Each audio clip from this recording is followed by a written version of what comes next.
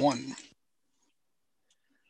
What is up? We're back. Happy Tuesday. This is Football Life Presents the Audible. I am your host, Randy Hammond, for episode 28, the Week 7 recap, joined by my co-host, the man who's probably not in the greatest mood today, but he's here dealing with it like I deal with it every week being a Giants fan. Matt Bushnell, still repping the Chicago Bears hat. How you doing, my friend? Oh, Randy, after last night, it was a rough one, some wound licking here and trying to survive a rough Tuesday indeed. Yes, we will break down the Monday Night Football game in just a moment between the Rams and the Bears. And we'll recap each and every game from Week 7. And, Matt, it was one of the more exciting witching hours. If you're a fan of Red Zone like I am, between the ending of the Titans-Steelers, the Lions-Falcons, and the Browns-Bengals, I mean, those three endings happened within 5 minutes of each other, and that's what Red Zone was made for. Super exciting Sunday. We're going to break it all down for you. We got some news and, unfortunately, a buttload of injuries, Matt. We're going to talk about those, and we'll preview Thursday Night Football between those Falcons and the Panthers, and then we'll have some fantasy talk along the way. All right, let's start it off, Matt. Unfortunately, we have a Monday Night Football game to talk about for you, and it is the Rams just dominating your Bears, and this game was not really all that close. It was 24-10, with this game being 24-3 in the fourth quarter. Matt, I'm just going to give you the floor here. We expected more from the Bears, but it looks like that offense can't really overcome the defense can't really overcome how bad that offense is right now. No, I mean, this offense, when we start talking about offenses in the NFL, Randy, I mean, this is Jets level, Giants level, and really even Jacksonville level, but Jacksonville might be a tier up on the Bears. I mean, we talk about this and, we assume that the defense is going to do superhuman things. Like, you're going to run into good offenses, and then it exposes your offense, your defense a little bit. And this defense, I think, was on the field for almost 40 minutes yesterday or last night, and that's not sustainable.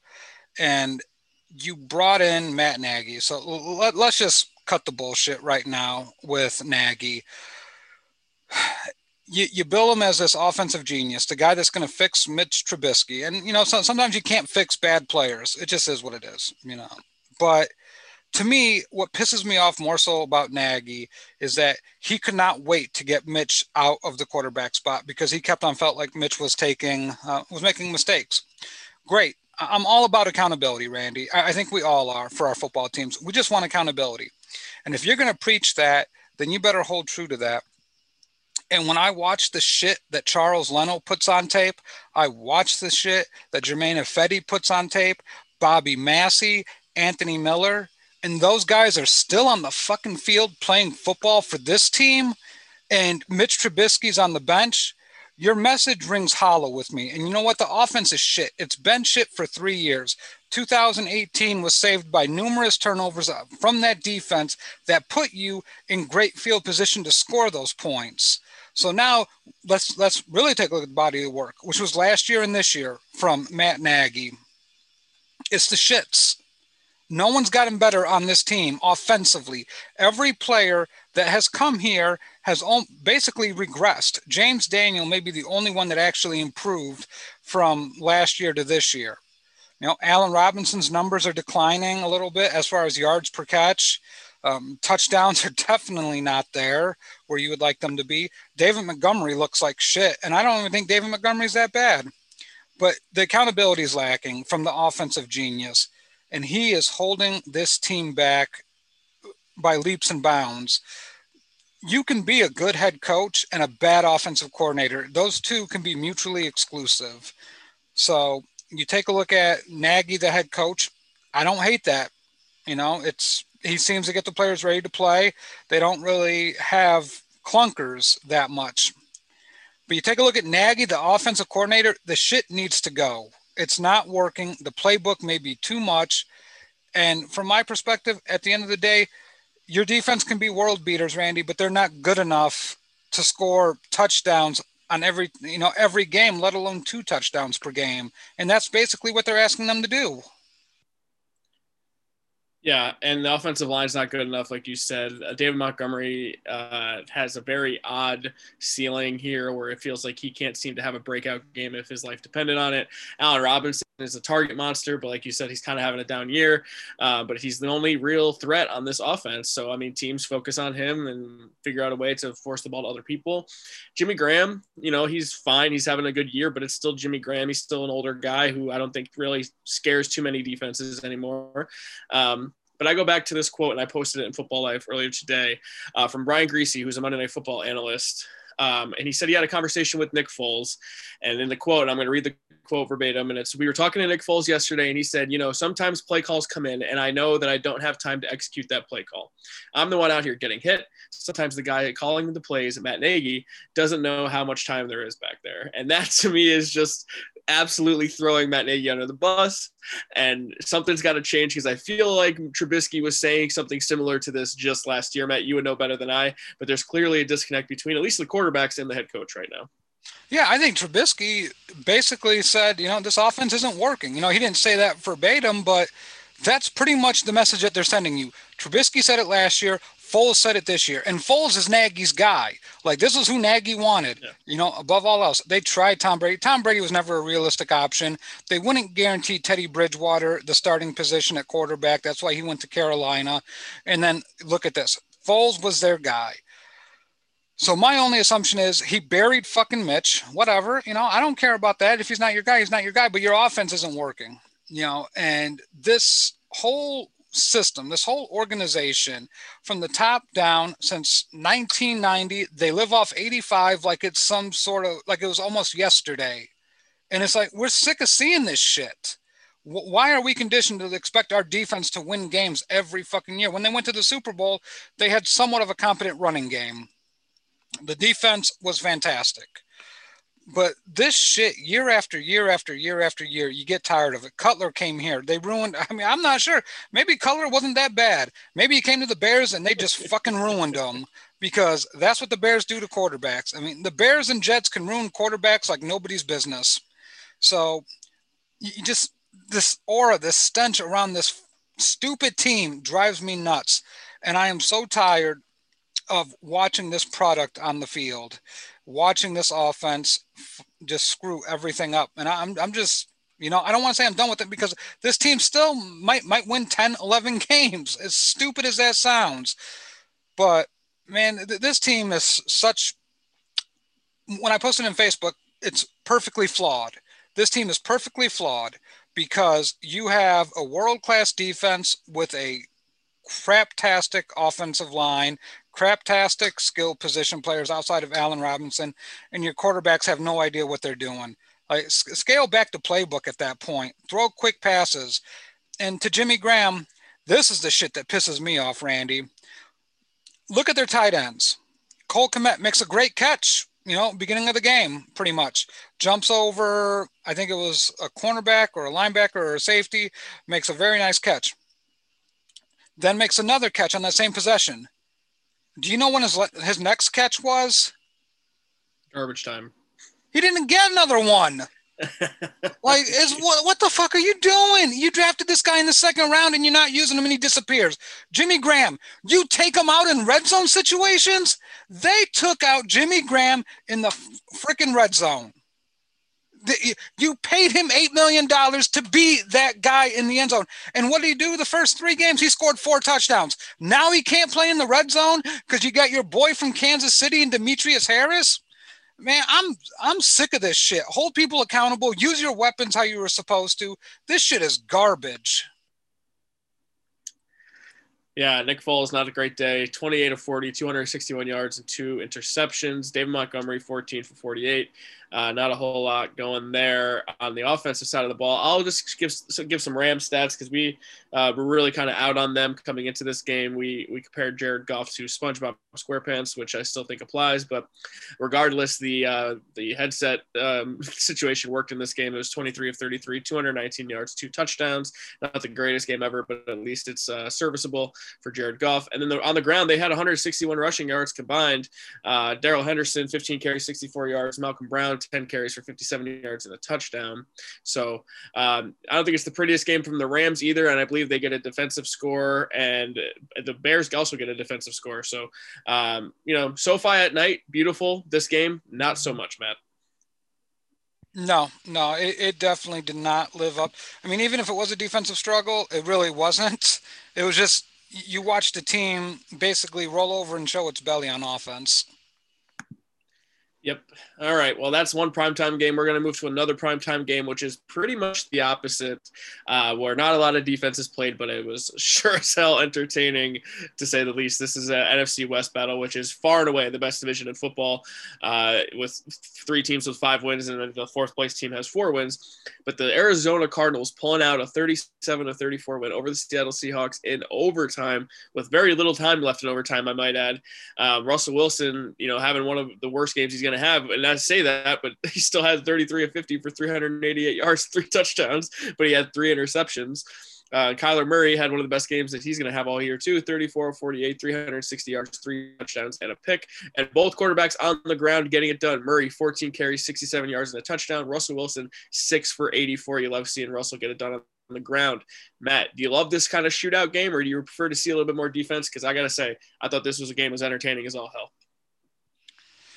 I mean, I have to separate them and like to a different tier for me personally. I enjoyed the game. It was fun. It was fun to watch, but also very frustrating when you just the team.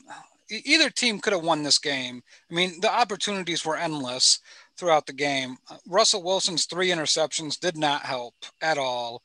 And I'm not sure if that's all on Russell Wilson. So there appeared to be miscommunication.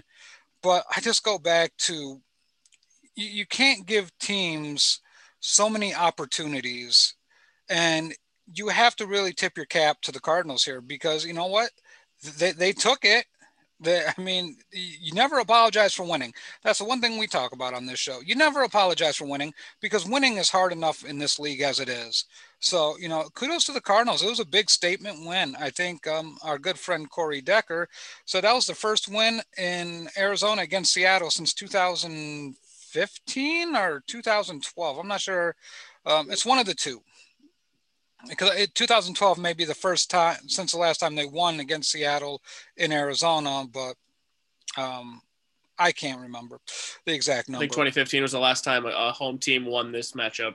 Okay, and since this is the first time a home team has won this matchup since 2015. Yep, and 2012 for the first time. That was the Seahawks, obviously. Yeah, and 2012 was the last time the Cardinals beat Seattle in Arizona. Okay, thank you, Corey. So we take a look at this matchup, and you got to come away looking at like Kyler Murray as up there in the quarterback rankings. And at the end of the day, I think the MVP expectations were a little bit lofty. Is he going to get there? I think he's going to be in the top 5 before it's all said and done at some point in his career. Not all time, but per year on an annual basis, you'll see him in the top 5 quarterback rankings. His legs and his ability to flick the ball, I still think he has a little bit of accuracy issues. But with DeAndre Hopkins, Larry Fitzgerald, and Christian Kirk is really showing out lately. Christian Kirk's been able to do some things. But I still want to see Murray against a better defense. I think the Rams game, when they play the Rams, will be very telling. That's going to be must-watch TV when they go head-to-head with that. As far as the Seahawks go, I know they signed Snacks Harrison. He's a little bit of an upgrade, but this defense is not built well enough to really stop any offense that's high powered. And if Russell Wilson plays like this, they may not make it very far in the playoffs. And I think that's something that we need to really start taking under careful consideration, because the 49ers are the type of team where they're just going to keep on punching you and punching you and punching you and wearing you down. And the Rams showed a little bit of a nasty streak against that Bears defense. We're like, hey, we're just going to shove it down your throats. They ran a bunch, and, those are better defenses than what the Cardinals threw out there. So I'll be very interested to see how Seattle responds to this loss. Yeah, I feel like this is a 3 playoff team division regardless. It's just going to be interesting which 3 teams are the 3. So I'm interested to see how that shakes out. Russell did throw 3 picks. I will say the last one probably should have never happened, only because DK Metcalf took a ball to the end zone for the win in overtime, only to be called back on kind of a ticky-tack thing. I'll say I don't believe that was the greatest call in the world. Regardless, he throws a pick in which totally looked like a miscommunication because there was no one even there. No one in the ball didn't even look like it was going anywhere. It looked like he threw it right to Isaiah Simmons. But I just want to point out before we leave this game, which I think, DK Metcalf finished with 2 catches and 23 yards, but he made the play of the year. I think that most of us are thinking about it the next day.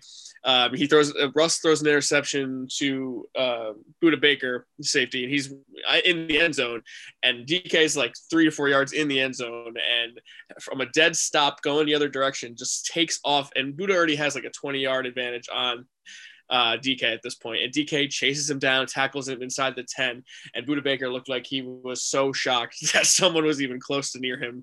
And it's you could say it's like shades of Leon Lett, but I don't think so because he didn't fumble it, and Leon was being kind of cocky, and this was BB was a short, quick guy, and Leon wasn't. This was Budda.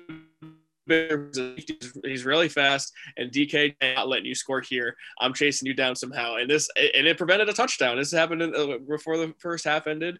It is, if you did not get the chance, it is a roller coaster of a play, and it ended up preventing a score for the Cardinals. So, what do you make of that DK play? You gotta love the hustle, the effort from a guy like that.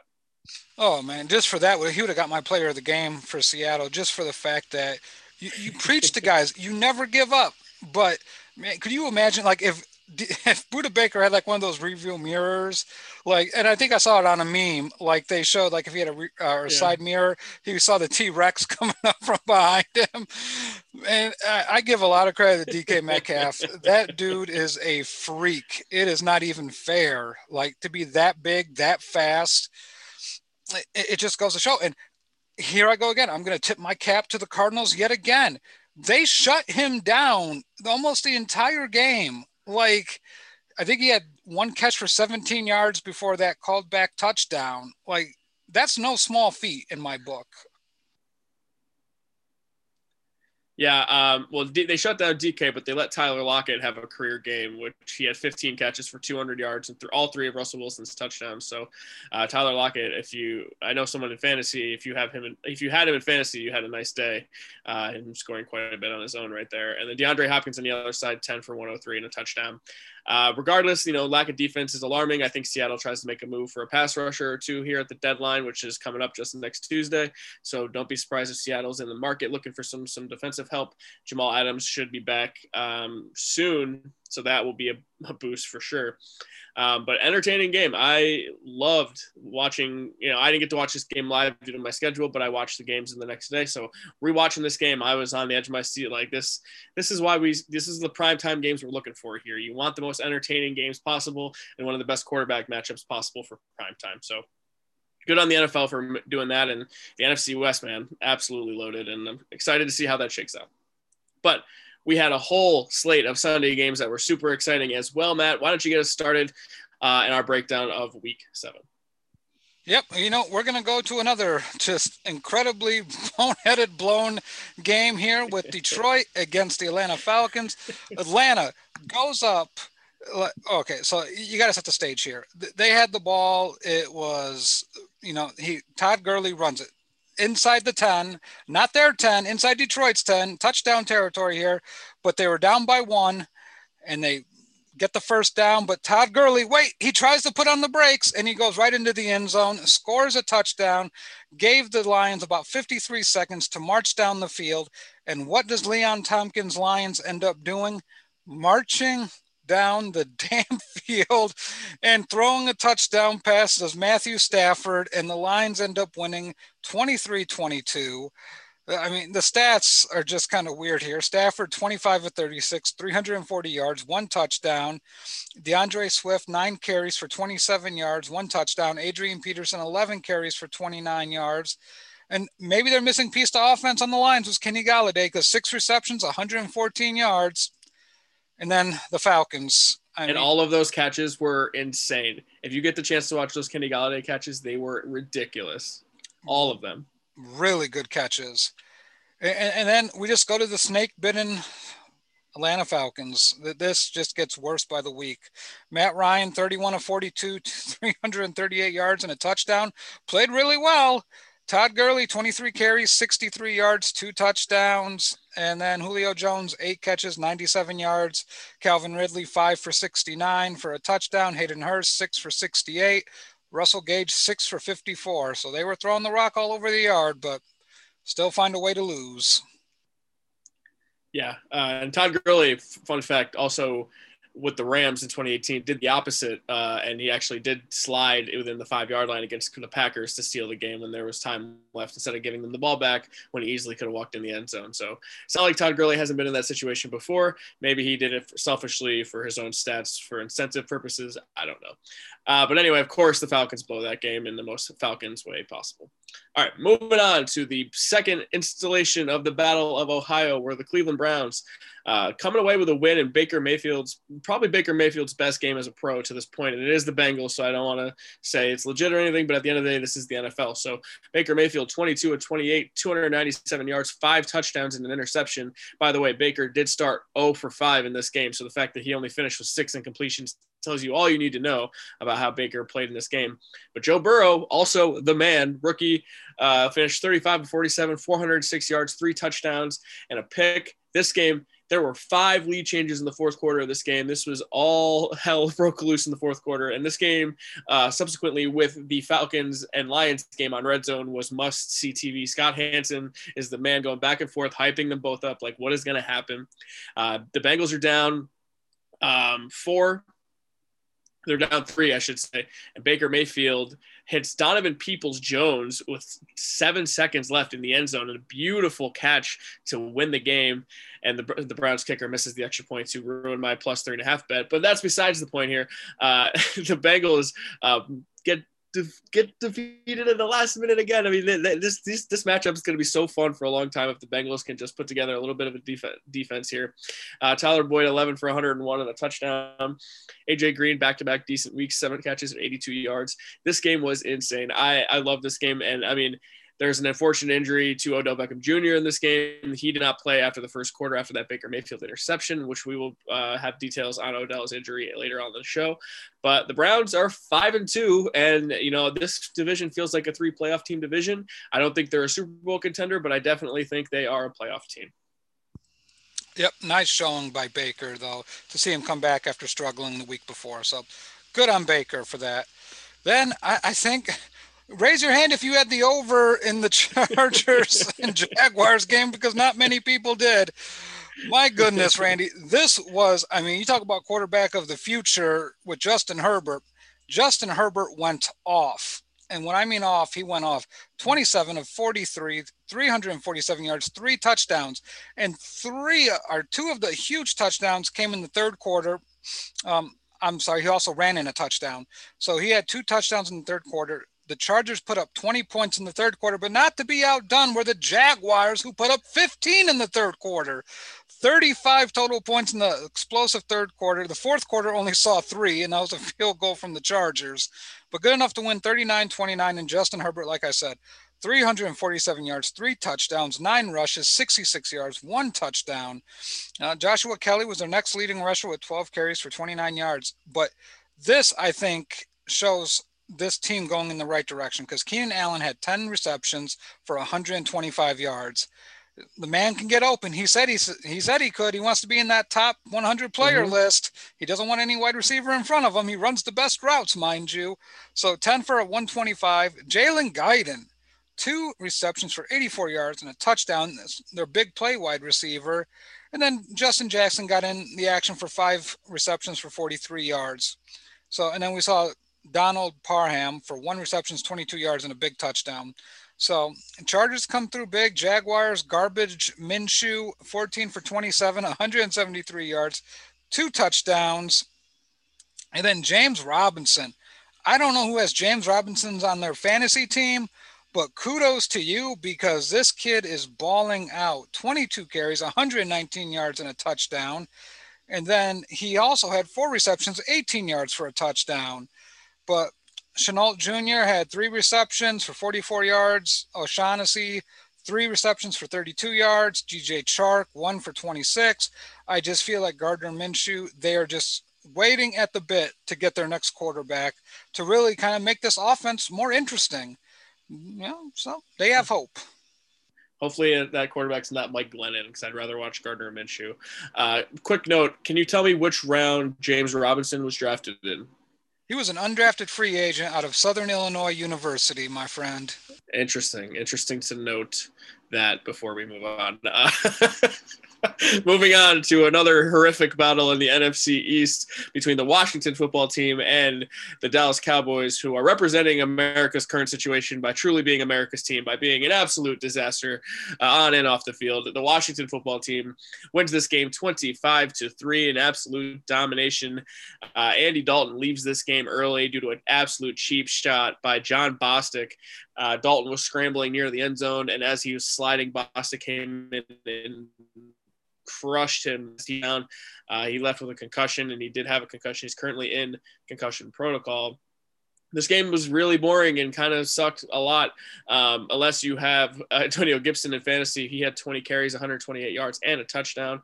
Kyle Allen, fine, 15-25, 194 yards, 2 touchdowns. Terry McLaurin, 7 for 90 and a touchdown. A good day for him.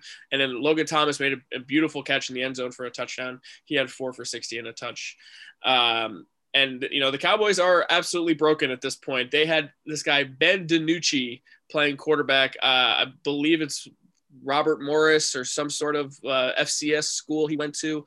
But, never heard of this guy. He sounds like Vince's Italian cousin coming in and trying to play quarterback, which he looked and he said after the game, the biggest difference between where he played and this game was the speed and the size of the players, which is alarming to me. If he's that shook by that already, that's not a good sign for their quarterback situation. Zeke is absolutely broken without Dak. He had 12 for 45. He had several drops, and I believe he had a fumble that luckily the Cowboys fell on top of, but can't really say anything good about the Cowboys in this game. Mike McCarthy just absolutely losing the team here already, and it's going to be a long year for Dallas, and I personally would not be shocked if they finish last in the NFC East. And Washington, they're frisky, and they might win some games down the stretch here. And if there's any team I'm pulling for to win the East, it's probably them, because the Giants probably won't. So, all right, Matt, go ahead. Yeah, I just want to comment on that Dallas game real quick. And our preseason show, Randy, I said they are the most gutless, spineless, just pathetic football team imaginable. And that hit by Bostic, how no one came and stuck up for Andy Dalton. I mean, I don't care if you just signed the guy. He's your guy at that point. You got to stick up for him. So Cowboys fans deserve better. Dak, like at this point, I don't know how you don't pay the man, but a gutless, spineless, bitch-made ass football team. Anyway, moving to not a gutless and spineless football team, let's talk about I think our Super Bowl favorites on this show, the Kansas City Chiefs. Just completely, I don't know, they find new ways to score every game. They're just like, okay, offense doesn't need to score a lot of points this game. They just beat down the Broncos 43-16. Clyde Edwards-Helaire starts off the game with a rushing touchdown for 11 yards. By the way, Denver went 3 and out on their first possession. Not a big surprise. So touchdown Chiefs. Then guess what Denver does again? 3 and out. And then the Chiefs fumble, oddly enough, and the Broncos score a touchdown from Drew Lock. Scores on a touchdown rushing, so Drew Lock showing his nimble feet there. But then in the second quarter, all hell breaks loose, Randy. Is it Daniel Sorensen? Yes. Yeah, so David or Daniel. So, yep. Sorensen scores on a 50-yard touchdown interception, return for a touchdown. And then Pringle, after the kickoff, scores on a 102-yard kickoff return for a touchdown. At that point, it's 24-9 at halftime. The Chiefs have 1 offensive touchdown. And then our guy, Patrick Mahomes, his line for the game, not very Patrick Mahomes-esque, but 15 of 23 for 200 yards and 1 touchdown. It's like they're saving that weapon for later. But Le'Veon Bell, how are they going to use Le'Veon Bell? They have too many weapons. Clyde Edwards-Helaire, 8 carries, 46 yards, a touchdown. Le'Veon Bell, 6 carries, 39 yards. Jacob, I'm sorry, but that's a 6.5-yard average. Amazing when your team actually knows how to use a guy. Mm-hmm. Nicole Hart, McCole Hardman had a carry for 13 yards. So really a well-rounded rushing attack. McCole Hardman, 2 catches, 57 yards. Tyreek Hill, 6 for 55 and a touchdown. Nick Kelzer, never even heard of this guy. They just find these guys wherever. 2 receptions, 36 yards. Travis Kelce, 3 for 31, and that pretty much wraps it up. For Denver, I'm just going to say it was bad, really bad. Drew Lock, 24 of 40, 254 and 2 picks. Bronco fans hate Philip Lindsay, but 9 carries, 79 yards. Melvin Gordon, 17 for 68, and then just not a lot of good from this team. So keep in mind, Melvin Gordon did fumble twice, lost both of them. Yeah, I watched that game, and what I told my fiance was I love a good snow football game as long as it's not anywhere near me. So nice to see a snow game in October, and I hope it stays very far away from upstate New York for a long time.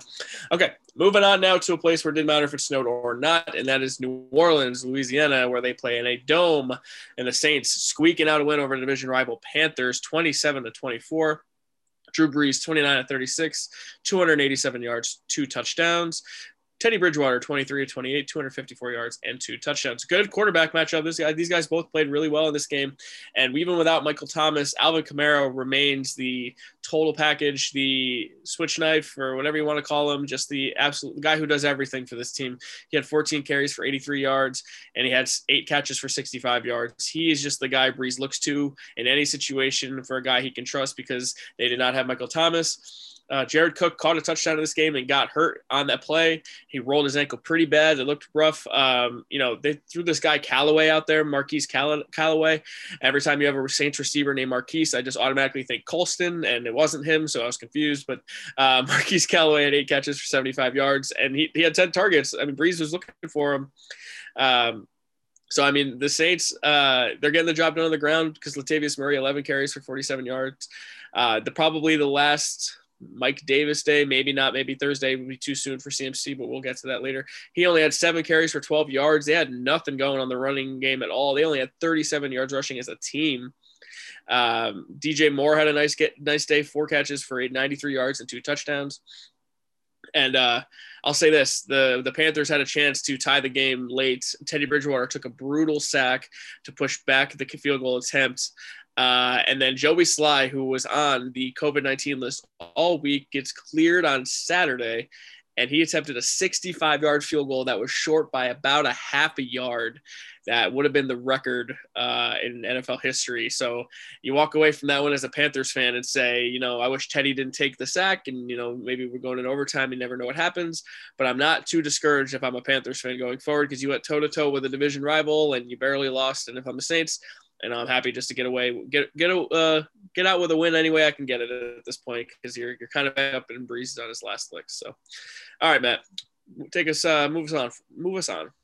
All right, and you know what, Randy? We talked about games that were down to the wire. For my money, this was the game of the day on Sunday.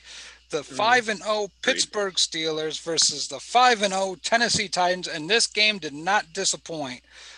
Early in the game, just so everyone, just for complete transparency, Pittsburgh was up, I believe, at one point, 27-7. So I'm going off in the chat saying this game's over. Pittsburgh looks great. Then Ben Roethlisberger does Ben Roethlisberger things and throws 3 picks. But the final line for Roethlisberger, 32 of 49, 268 yards, 2 touchdowns, 3 picks. James Conner, another quality game, 20 carries, 82 yards. Benny Snell had 2 carries for 2 yards and a touchdown. Deontay Johnson is really a nice compliment to Juju Smith-Schuster. 9 receptions, 80 yards, 2 touchdowns. Juju Smith-Schuster had 9 receptions for 85 yards. Eric Ebron, 6 for 50. So Pittsburgh really spreading the ball around. And the Titans. Poor Stephen Gostkowski. Couldn't get any worse. He had a field goal and just went wide right, I believe. Wide right or wide left. But could have tied the game. Should have tied the game. Easy chip shot for Gostkowski. You kind of see why Bill Belichick cut him now, as ruthless as Billy Belichick is. Tanny, 18 for 30, 220 yards, 2 touchdowns, quietly marching to a possible MVP consideration. Derrick Henry, 20 carries, 75 yards, and a touchdown. A.J. Brown, let that let that name be heard worldwide. A.J. Brown, six catches, 153 yards and a touchdown, 6 receptions for Corey Davis for 35 and a touchdown. But the prevailing thought was this game is if when Pittsburgh is on, this is the only team, in my opinion, that would really give Kansas City a struggle out of the AFC. And that's why I put Pittsburgh number 1 in the power rankings this week, Randy. But this was a hell of a game. Hats off to Pittsburgh and Tennessee. This was good physical football. I loved every minute of it. And I look forward to watching these teams hopefully meeting up in the playoffs again. Yeah, A.J. Brown gives me Julio Jones vibes. He kind of looks like him on the field versus the same number, which helps too. And shout out to the Pittsburgh Steelers and my future father-in-law and all the other Steelers fans in the groups. The Steelers, the only remaining undefeated team in 2020. So shout out to them. The first time they are 6-0 in like 40 years. So, a franchise as successful as the Steelers, it's kind of surprising, but good for them, good for their fans after last year. So good for Big Ben. I mean, Big Ben was out all last year too. All right, from the game of the day to the worst game of the day, and it's always it's a ritual here to have the worst game of the day be the New York Jets, but they were up 10-0 in this game, believe it or not. Sam Darnold making his return to play for the Jets, and it really wasn't much better than it was. But it's 12-23 for Darnold, 120 yards, 0 touchdowns, and 2 interceptions. No bueno there.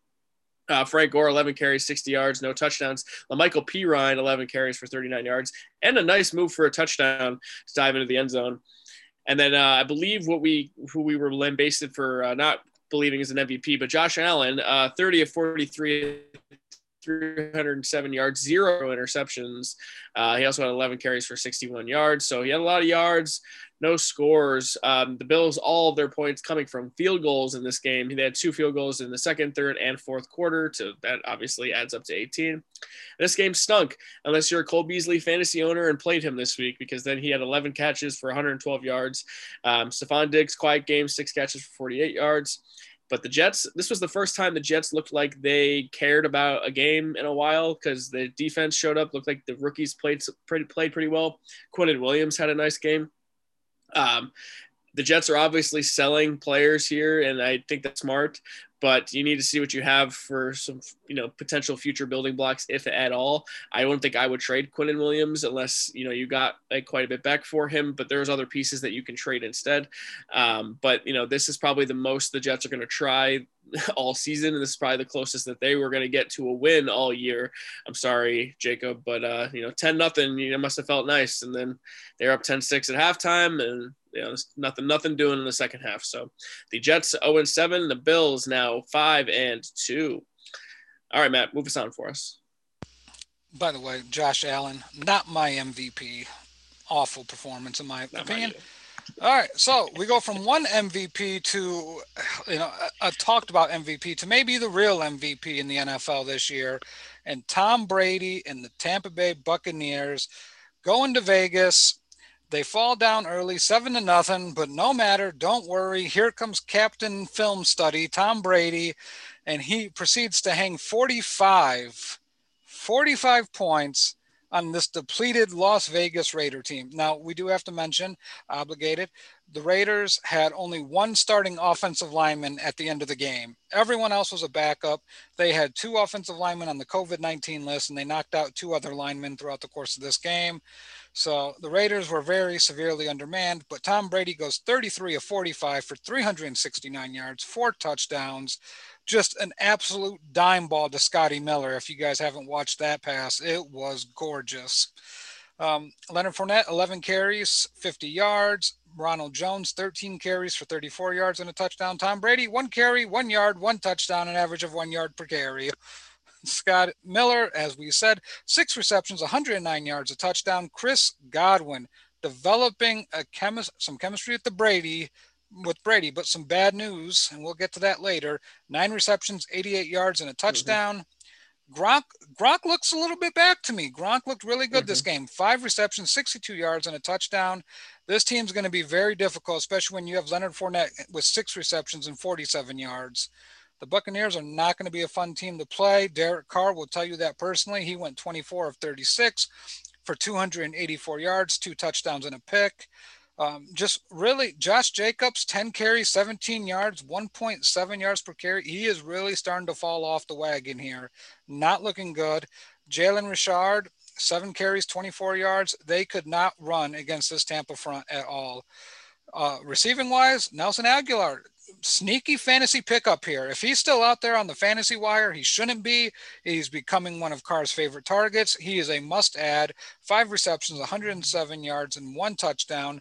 Darren Waller, 6 receptions, 50 yards, 1 touchdown. That's about it for the Raiders. 45-20. Bucks go to 5-2, and the Raiders go to 3-3. Yeah, we'll touch on the Godwin situation in just a little bit. And yeah, Gronk looks back to me. So it's going to be scary if Gronk is fully back. All right, moving on to Texas, where the Green Bay Packers have a bounce back win after losing to said Buccaneers. They get a 35-20 win over the Texans, and it really was not all that close. This game was 28-7 in the fourth quarter, and the Texans would score 13 points in garbage time in the fourth. Rodgers back on track here, 23 of 34, 283 yards, 4 touchdowns. So looking like that Bucs game is either really impressive for the Bucs defense or just a fluke for Rodgers. Regardless, he's back on track. Aaron Jones late scratch in this game. They said he was out about an hour before kickoff. So that enter Jamal Williams. He had 19 carries, 77 yards, and a touchdown. He is a beast. I mean, he played well for them last year in spurts too. So this really wasn't that surprising. But second round pick A.J. Dillon not getting a whole lot of love. 5 carries for 11 yards. Questionable decision to draft him and not use him all that much. And there's a similar situation with Cam Akers in L.A. So I don't know what these teams are doing.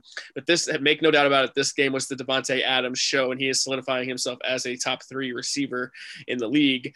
He had 13 catches, 196 yards, and 2 touchdowns. He was ridiculous. He made so many plays in this game. He is absolutely insane. Obviously, Rodgers' favorite target might be Rodgers' best receiver he ever had. I mean, that's maybe a reach right now, but I wouldn't put it too far past it right now. I think he's so talented and playing so well right now that, I know he loved Jordy Nelson and Greg Jennings was really good for a long time, but Davante Adams has put his name up there as far as Packers receivers goes for Aaron Rodgers. Deshaun Watson, I mean, like I said, garbage time situation here for him, but 29-39, 309 yards, 2 touchdowns. David Johnson not really making a strong push for that 1,000. He had 14 carries, 42 yards, no touchdowns. He also had 5 catches for 43 yards. Actually, he might have had 4 for 42. There's 2 D Johnsons here. I'm not sure which is which, but regardless, not really making a strong push for that 1,000. And the Texans now 1-6. Maybe time trying to sell some of these receivers, but the Packers 5-1, looking like one of the best teams in the NFC, and the Texans maybe looking for a way to end the season sooner rather than later. Yep, moving on from that game to probably one of the scarier developments in the NFL this year, and that is the San Francisco 49ers completely manhandling teams, just out coaching them, out physicality them, just whatever. So then Bill Belichick was at the brunt of that this week, Randy, as the San Francisco 49ers absolutely, unequivocally, undisputedly demolish the New England Patriots 33-6. And this game was over as soon as they blew the whistle to start the game. We take a look at Jimmy Garoppolo, 20 for 25, 277 yards, and 2 interceptions, no touchdowns. But never fear, their 15,000th running back is here to save the day for them. Jeff Wilson, 17 carries, 112 yards, and 3 touchdowns against that Patriots defense, who some people say is one of the top tier defenses in the NFL. I do not see that. JaMychal, yep, and then here we go. JaMychal Hasty, 9 carries for 57 yards. Kyle Juszczyk, 4 carries for 18 yards and a touchdown. This team just runs at you and runs at you and runs at you. Brandon Ayuk does 6 receptions for 115 yards. Deebo Samuel adds 5 catches for 65 yards, and Deebo Samuel also carried the ball 3 times for 7 yards. George Kittle, 5 for 55. And then Juszczyk with 1 catch, 18 yards. JaMychal Hasty, 1 reception for 16 yards. So, I mean, they are a team full of weapons, and I don't know how they keep on finding these running backs, but, they are going to have to keep on digging, and we'll get to that in a minute here. But we go take a look at the New England Patriots, and Cam Newton got benched, Randy. He was that awful. 9 of 15, 98 yards with 3 interceptions. Not a touchdown, nothing, not a zilch, 3 picks. Jared Stidham comes in and is like, Cam, I'll see your 3 interceptions and go to 1. 6 for 10, 64 yards and a pick. Nothing on the ground outside of Damian Harris. 10 carries, 58 yards, just nothing receiving wise. Jacoby Myers, 4 catches, 60 yards. All that N'Keal Harry talk, 1 catch, 6 yards.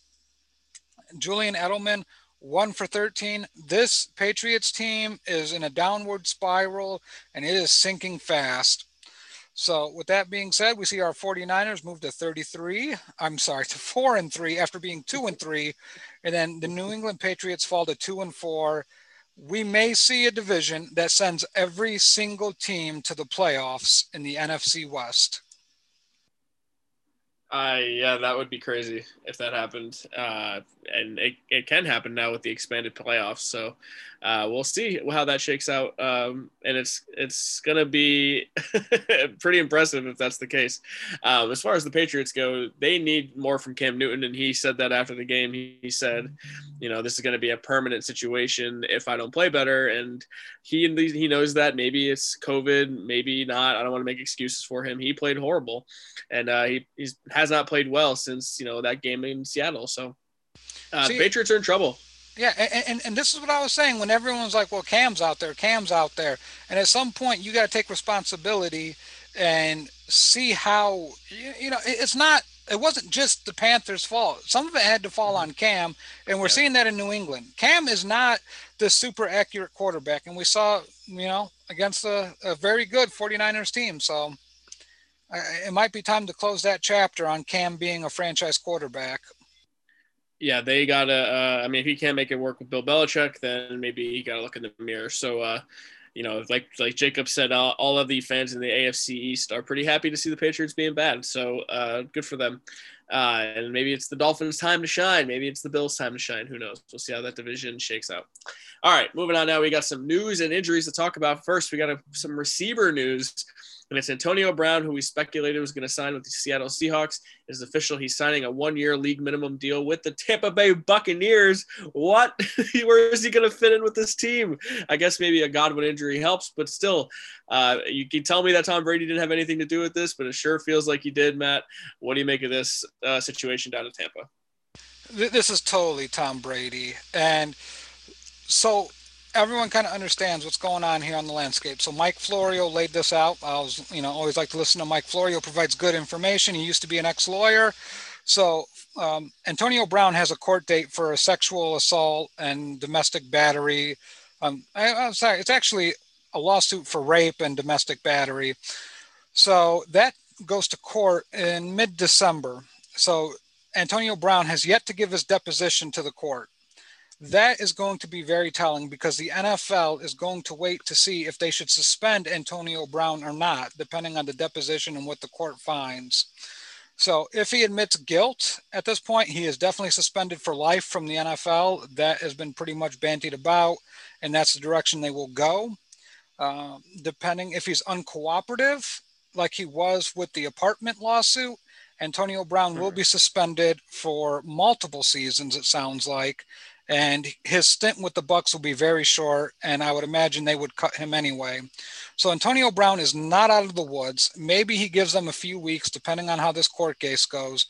But it's going to be very interesting to watch and see what happens on that front. But as far as a football player goes, if anybody can make this work, it's probably Tom Brady. Tom Brady has pretty much universal respect around the NFL. Good for him. He's got 3 Super Bowls to get that respect. So, definitely give him a lot of credit with that. And, at the end of the day, I would like to see some success and Antonio Brown to turn around his life. Yeah, I think that's important. And at the end of the day, these are people. So hopefully uh, there is no wrongdoing there. And I'm not accusing anyone of anything. And if he did go do wrong, then he deserves to be reprimanded for that. So as far as legally goes, I have no take on that. I have no opinion. I have no idea what happened. And the justice system in this country may, while flawed, will probably do their jobs much better than I could. So as far as this current situation goes, he is suspended until the end of next week. So he cannot even suit up for the Bucks until week 9. So we'll find out if we're going to see number 81 is the number that they announced he's going to wear, a suit up for the Bucks after the Giants week, thankfully. So it's not going to happen against the New York Football Giants. All right, the other receiver, which came out today, which signed, he has not been on a roster in 2 years due to injuries and all other type of stuff, which is Dez Bryant back in the NFL, kind of. He signed a practice squad contract with the Baltimore Ravens. He's 31 years old, has not played in 2 years, and let me try to figure out. He had some serious injury issues, Matt. But regardless, do you expect to see Dez Bryant play with the Ravens? I mean, they are the last in the NFL with receptions, which is only 58, and last in receiving yards with 737. Maybe Dez could offer, a large target for Lamar Jackson.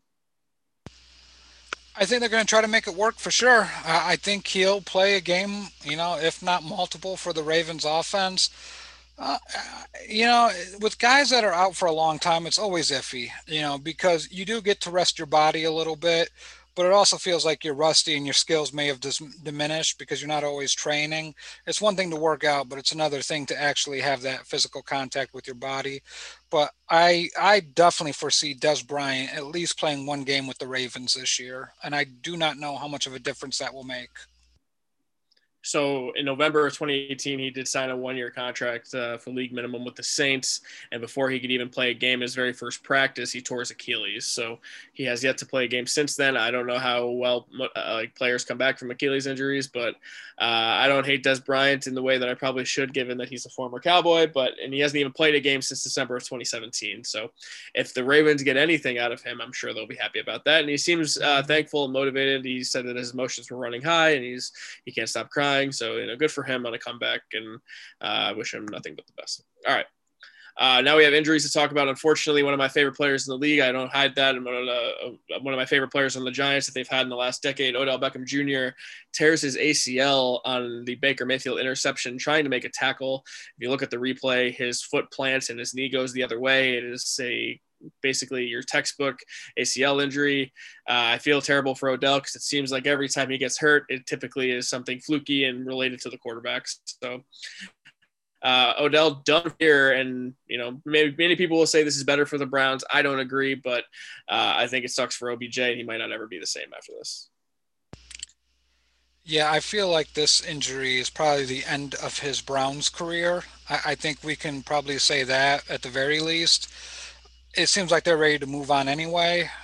Just really sad to see, and hopefully it's not his last stand because I think he's a widely misunderstood player, but at the same time he did bring some situations onto himself. Yeah. But at the end of the day, you hate to see any talented football player with the talent level of OBJ get hurt, and I hope he gets another chance. But I do think that was effectively the ending of his career with the Browns. I don't know about that. I mean, we'll find out. But I mean, I think he tore it early enough in the season where he could be ready for opening week next year.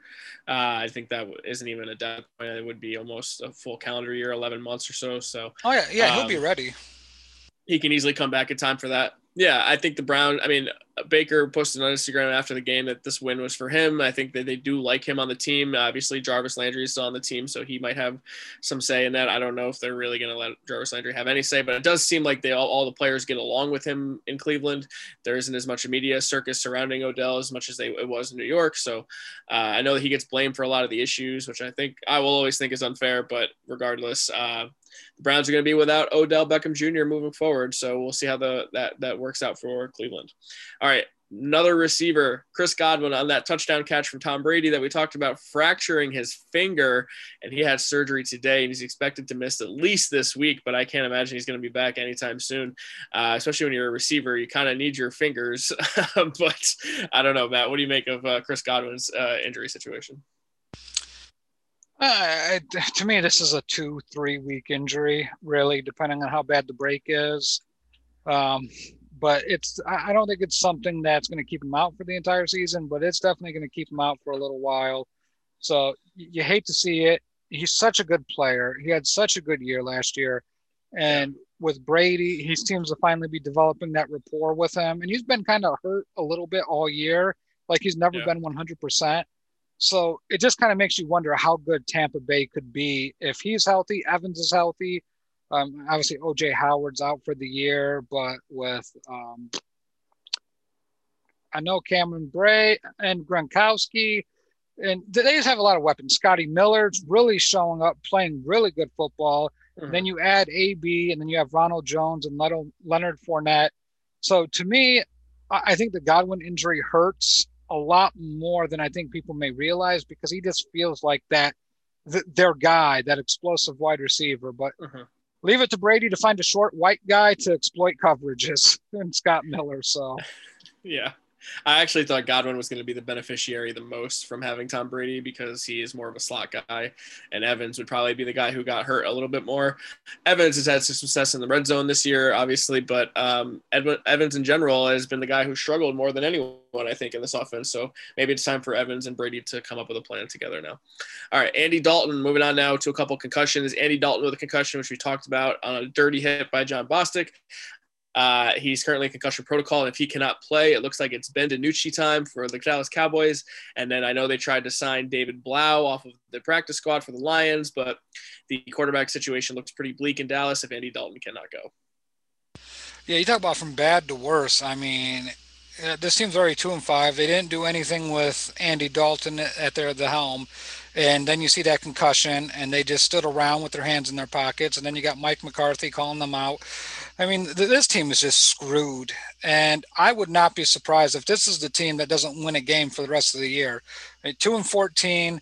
Obviously, they're going to get some guys back from that offensive line. I don't think this is indicative of their long-term record, but they have a real ability next year, Randy, to really shore up that defense depending on what they do with Dak. And this, to me, if they end up with the second overall pick, the thing that they can, I mean, they're going to get a boatload to trade for. So to me, I don't think it's the worst thing in the world for this team to go get like a David Blau or, Sam Darnold's out there. And I wouldn't be surprised if the Jets say, hell, just get him out of here. Or even, I know it's not likely, but Mitch Trubisky, call the Bears about Trubisky. The Bears would gladly take one of your wide receivers off your hands, you know, but we know that's not happening. But, Ryan Fitzpatrick, go trade yeah, for Ryan yeah, Fitzpatrick. yeah, there are guys out there, no need to sugarcoat it. You don't like them. You don't like Andy Dalton. You don't like Right, Ben DiNucci, and you don't like David Blau. So, right. I think the Cowboys are already punting on the year. They traded Everson Griffin today, as you mentioned, for a sixth-round pick. So, and that was for the Lions. And I mean, look, they might be punting and they might not be, but regardless, they're not going to be very good this year, especially if they're punting. They're throwing Ben DiNucci out there each week. So, another concussion. Allen Robinson left out last night's game with a concussion. Anything more you can tell me about that? no, not really. They flew in. They got landed back in Chicago at about 10 a.m. Chicago time. Um, yeah, it looked bad when you saw the replay. You saw it in real time. It didn't look that bad, and then you watched it in slow motion, and the back of the helmet hit. His forehead slammed into the ground. That's kind of like, yeah, it makes you worry. But I think Allen Robinson's probably going to be out next week because I think that concussion was more severe than what he let on. That's when he got taken off the field by the officials and he started yapping at them and stuff, right? I think I did see that. So, I mean, officials doing their job at the end of the day, right? Yeah, and to me, it's kind of ridiculous that you saw the hit and you didn't flag it for helmet to helmet contact because that's what you're trying to get rid of anyway. But Yeah, it is what it is, and kudos to the referees for trying to protect the player from himself. right. Because any of us in that situation wouldn't want to come out of the game either. So, all right, moving on. Kenyon Drake with a high ankle sprain looks like he's going to get put on IR. Hello, Chase Edmonds time in fantasy is all I'll say about that. I mean, Edmonds has looked better than Drake. I mean, Yeah, he looked more explosive Sunday night, and Edmonds might be able to give him a different aspect. But I still think they need that power runner. But with Kyler Murray, he can cover up so many holes in the running game just by his legs by himself. He's almost an instant first down on third down. So I'm not too concerned about their running game. All right, this one hurts me because I have so much Chris Carson stock in fantasy, but he had a foot sprain. He left the game super early, and this is the second time he's had a lower body injury. They haven't ruled him out or anything, but it seems like it's pretty serious, and he could miss a few weeks. There's no way he plays this weekend. There's literally no way that he's going to play this weekend. So, yep, if you're a fantasy owner, get your backup in. Yep. All right. 2 49ers injuries, which seems to be a trend each and every week. But Deebo Samuel, after returning from injuries recently, left this game with a hamstring problem. And then Jeff Wilson, who had 3 touchdowns against the Patriots on one of the touchdowns, rolled his ankle pretty bad, also has a high ankle issue. It looks like one of these guys is going to be placed on IR and the other one's going to miss a couple weeks. Yeah, with Deebo, first of all, with the hamstring issue, and that was what kind of bothered him earlier in the year as well, and kind of what he came back from. At this point, you just got to rest it. Give it as much time as you want because you can't afford Deebo not to be there. But with Wilson, I mean, what's that? Their fifth running back. So at some point, you figure the 49ers train of running backs has to stop somewhere, but I don't know if it will. So we'll see. But this really puts the 49ers in a bind. They still play good defense. They still got a really good offensive line, and they have a quarterback that loves throwing the ball to the other team. So it'll be interesting to see where this goes.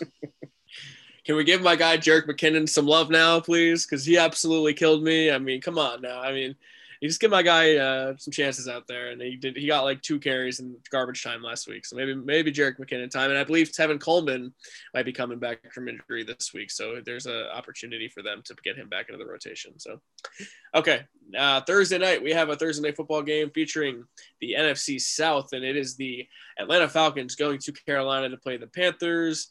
And this is just the season from hell from the Falcons. And this, like we talked about in the offseason, seems to be a trend ever since Super Bowl 51, where they blew a 28-3 lead. They just find new ways to lose games.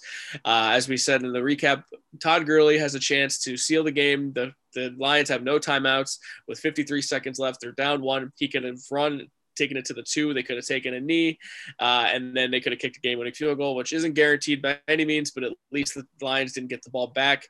Gurley slip up, maybe he did it on purpose, I don't know, but regardless, the Falcons gonna go and try to get off the schneid against the Panthers. But to me, the Panthers are in a much better situation, a much better coach team, a much better team from top to bottom at this point, and it feels like the Panthers are primed to win this game. Yeah, I would agree with that. When the culture and the mindset becomes toxic, and I don't think the Falcons have a bad group of players, and that's what I want to say by toxic, but the toxic is like not having confidence to close out a game.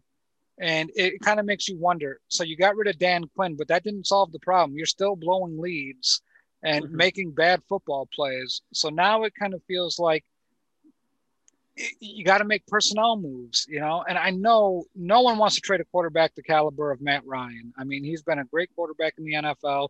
You don't want to trade a Julio Jones, but you talk about accelerating a rebuild, like the draft capital that you can get for a guy like Matt Ryan alone for a team that's close. The Vikings can't dabble in that, obviously, but the 49ers, what would the 49ers be willing to give up for a Matt Ryan? A Julio Jones. What would the Bears be willing to give up for a Julio Jones? So they can't trade Julio. They can't. He's the whole franchise. I'd be shocked if they traded Julio Jones. I get it, but at some point you got to take a look at this roster and be like, you know what? Are you going to win a Super Bowl with this team or not? And that's where, and I'm going to circle back. We're going full circle at the beginning of the show, the Bears here. It's interesting with the Bears too, because I go back to, if you're not going to win a Super Bowl with what you have, you need to figure out a way to have that next window become open sooner rather than later. And, if I'm the Bears, if I'm the Falcons, everything's on the table for me. There is not one player that's untouchable. I get that you're the franchise, Julio, and he's been paid handsomely for it. But at the end of the day, you have to move on from an era, because this Falcons team, are they going to win with this current setup? Are they going to win a Super Bowl with Matt Ryan and Julio Jones? Well, they were about as close as any team ever could be, and they didn't. So no.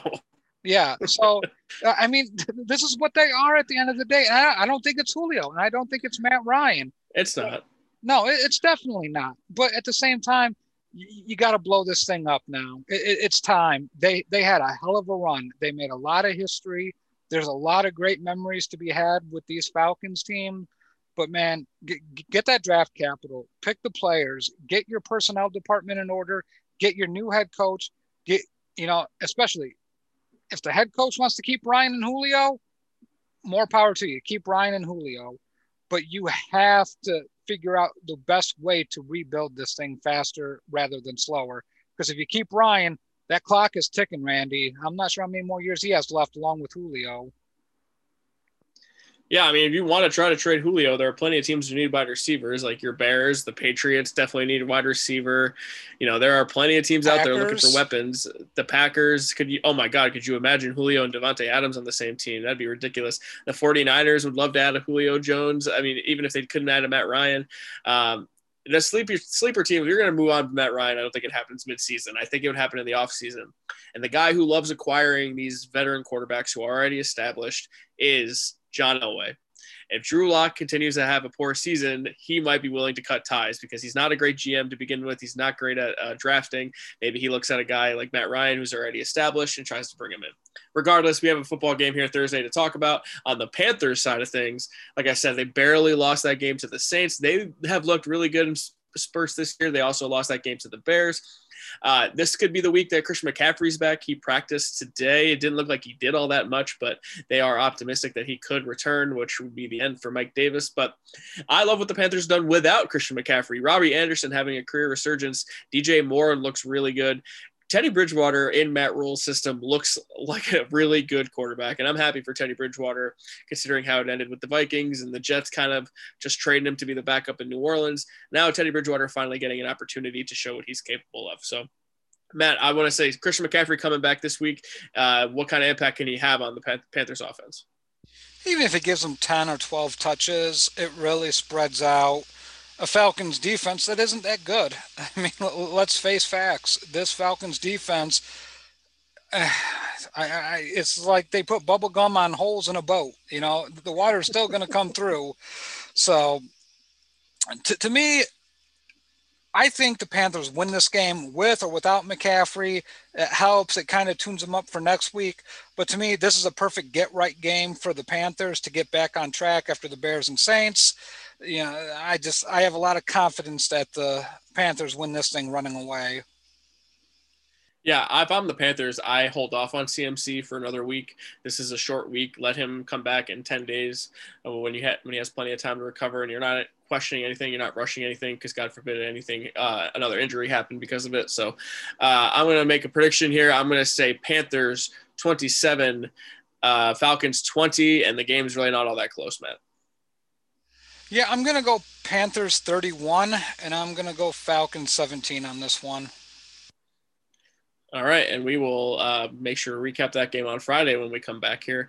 But, Matt, you have a Audible fantasy update for us in the 12-team league. Yeah, surprisingly enough, I won in that league this week. It was a battle. I beat Akil. He lost like the Patriots lost this past week, and now I have officially moved to 4-3.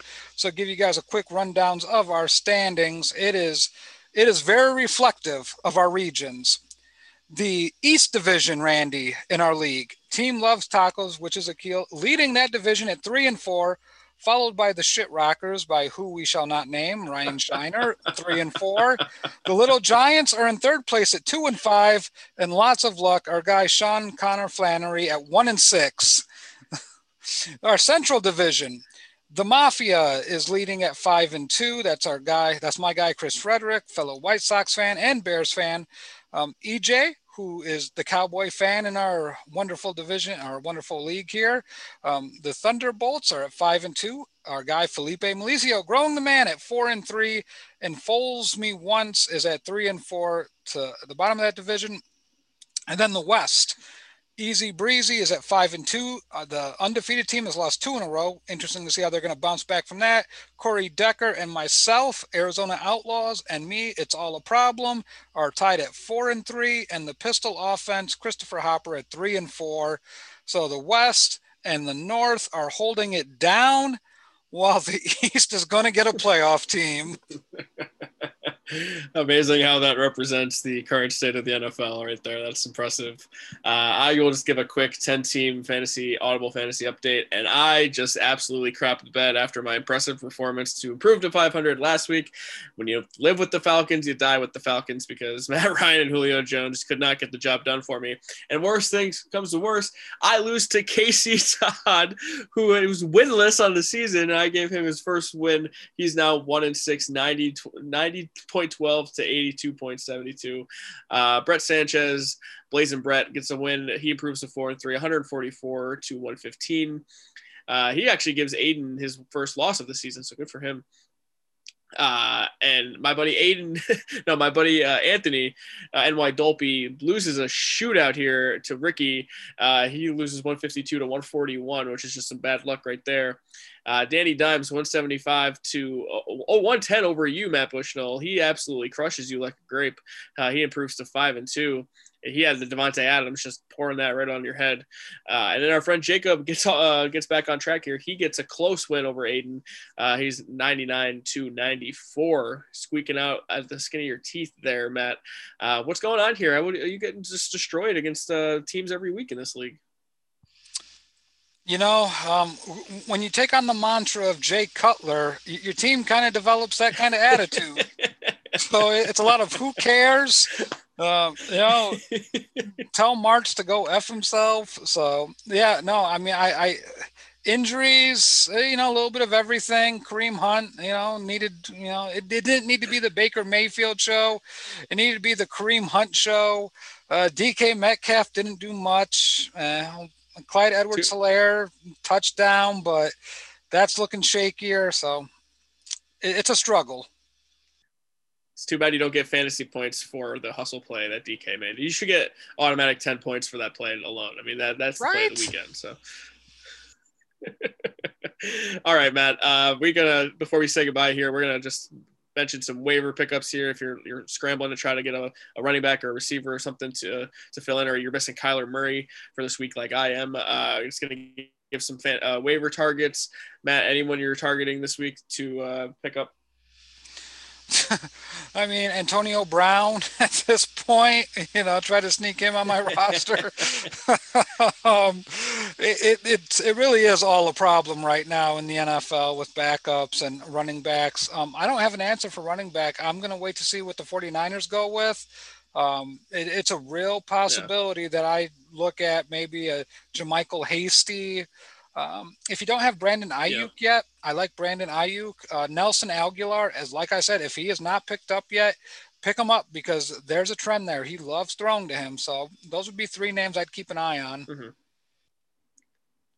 Yeah, Aguilar I like for a receiver. Donovan Peoples-Jones I like a lot. Rashard Higgins for the Browns, no Odell Beckham Jr., so the ball's going to get spread around a lot more in Cleveland. Harrison Bryant, no Austin Hooper again this week. He already is labeled out for this week, so if you need a tight end, Harrison Bryant could be a guy on your radar. He had 2 touchdowns last week. I have Chris Carson in 3 fantasy leagues, so I'm all in on Carlos Hyde, who also happens to be dealing with a hamstring problem, so if he's out, then I might be screwed to beyond belief.